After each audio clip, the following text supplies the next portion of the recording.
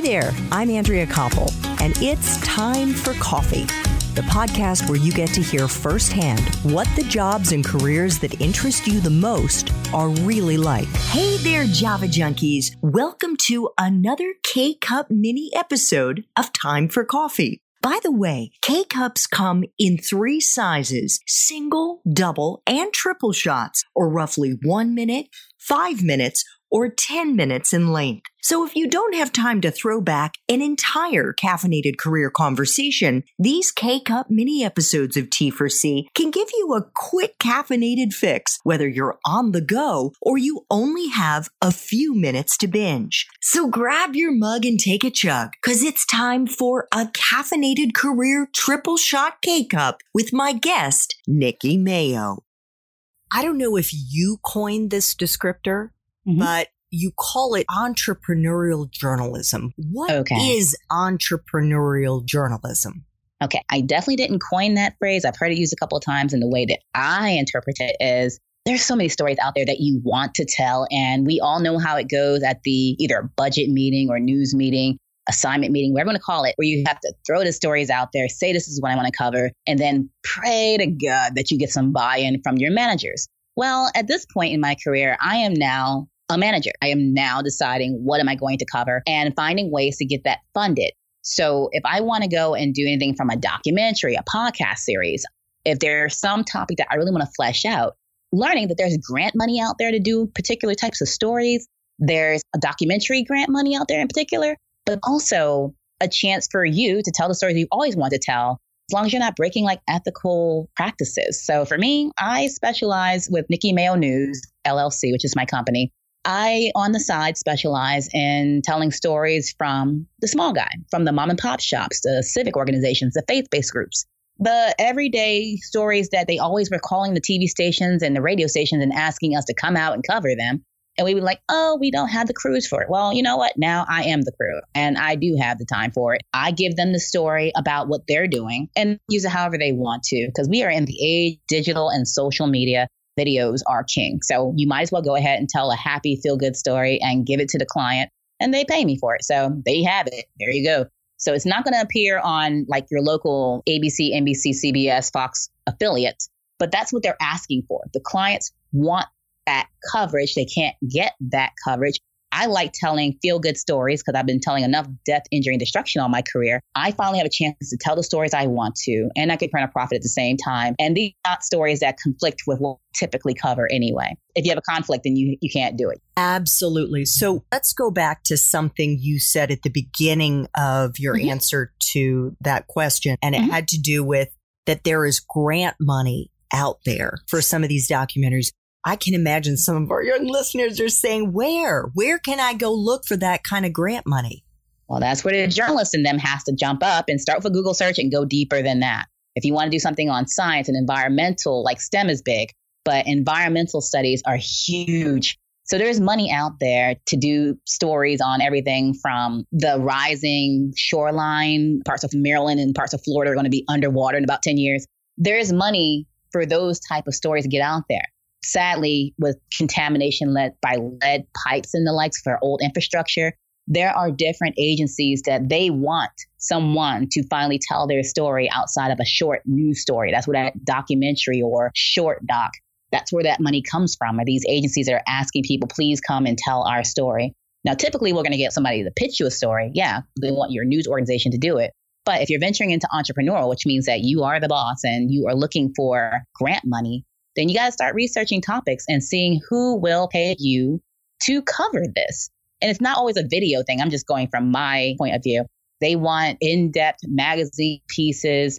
You may not write full time for The Atlantic, but you can get some money to write for The Atlantic for this type of a thing. You just have to know how to pitch a story. Typically, I think freelancer is a phrase that's used interchangeably with entrepreneurial journalism, but freelancers tend to already have assignments assigned to them. What I'm suggesting is start making the story pitches for what you really want to cover yourself, things that you're passionate about, and there's probably somebody who will pay to do it. So can you give us an example? You rattled off a variety of outlets or audiences that you feel more inclined to cover, whether you said the small mom and pop shops, the civic groups, faith-based organizations. So how have you gotten to do the kind of stories you want to do and get paid for that work?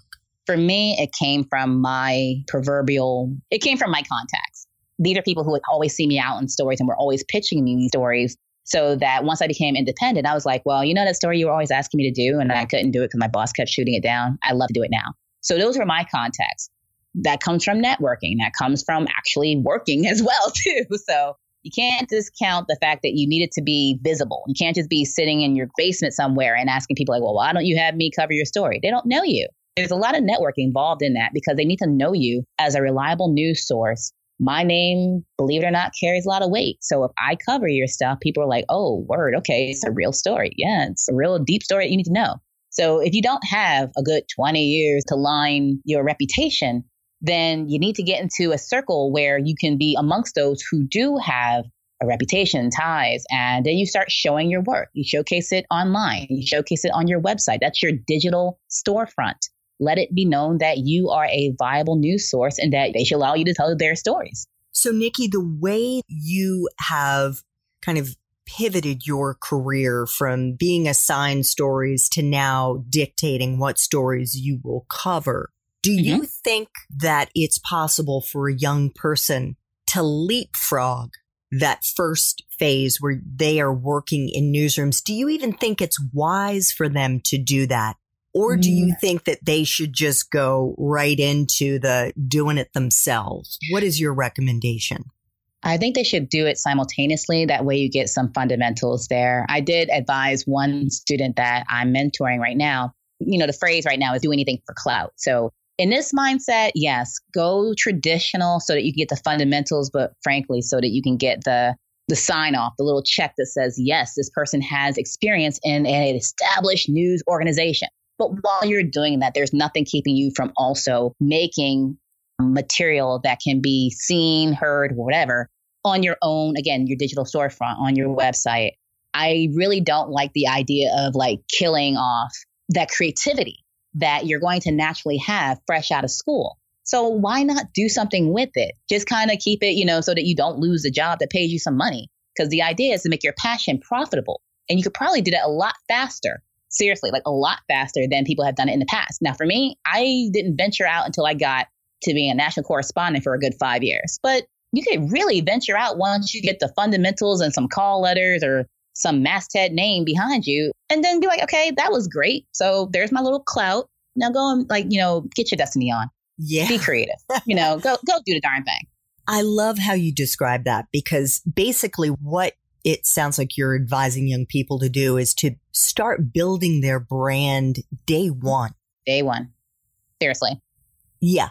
And to take that opportunity to network through that established legacy newsroom, whatever that is, as a way to expand their brand into the communities or the whatever their beat is, and leverage that then for their side hustle, which may eventually become their main hustle. Yeah. I mean, the reality of these companies is that, at least what I have seen since 2001, so I'm putting it right there to date myself, is that there is little to no loyalty when it comes to these companies. So you're sitting there working yourself tooth and nail for a company that will probably turn you over within 2 to 3 years. So what I'm offering is go be a good doobie, do your job for 2 to 3 years. But while you're doing that, please be on the side feeding into what it is that is your brand, because they will call you into a room one day and they will say, we're sorry, but we need to exercise the outs in your contract effective immediately. And you'll be out. And your whole identity was hinging on one entity, something exterior from yourself. I'm arguing build up who it is that you are so that that product follows you, so that your name recognition alone is what gets you people call. Like, I have people calling me and saying, I want you to cover me. And they don't even know who I freelance for. They just want me to cover it.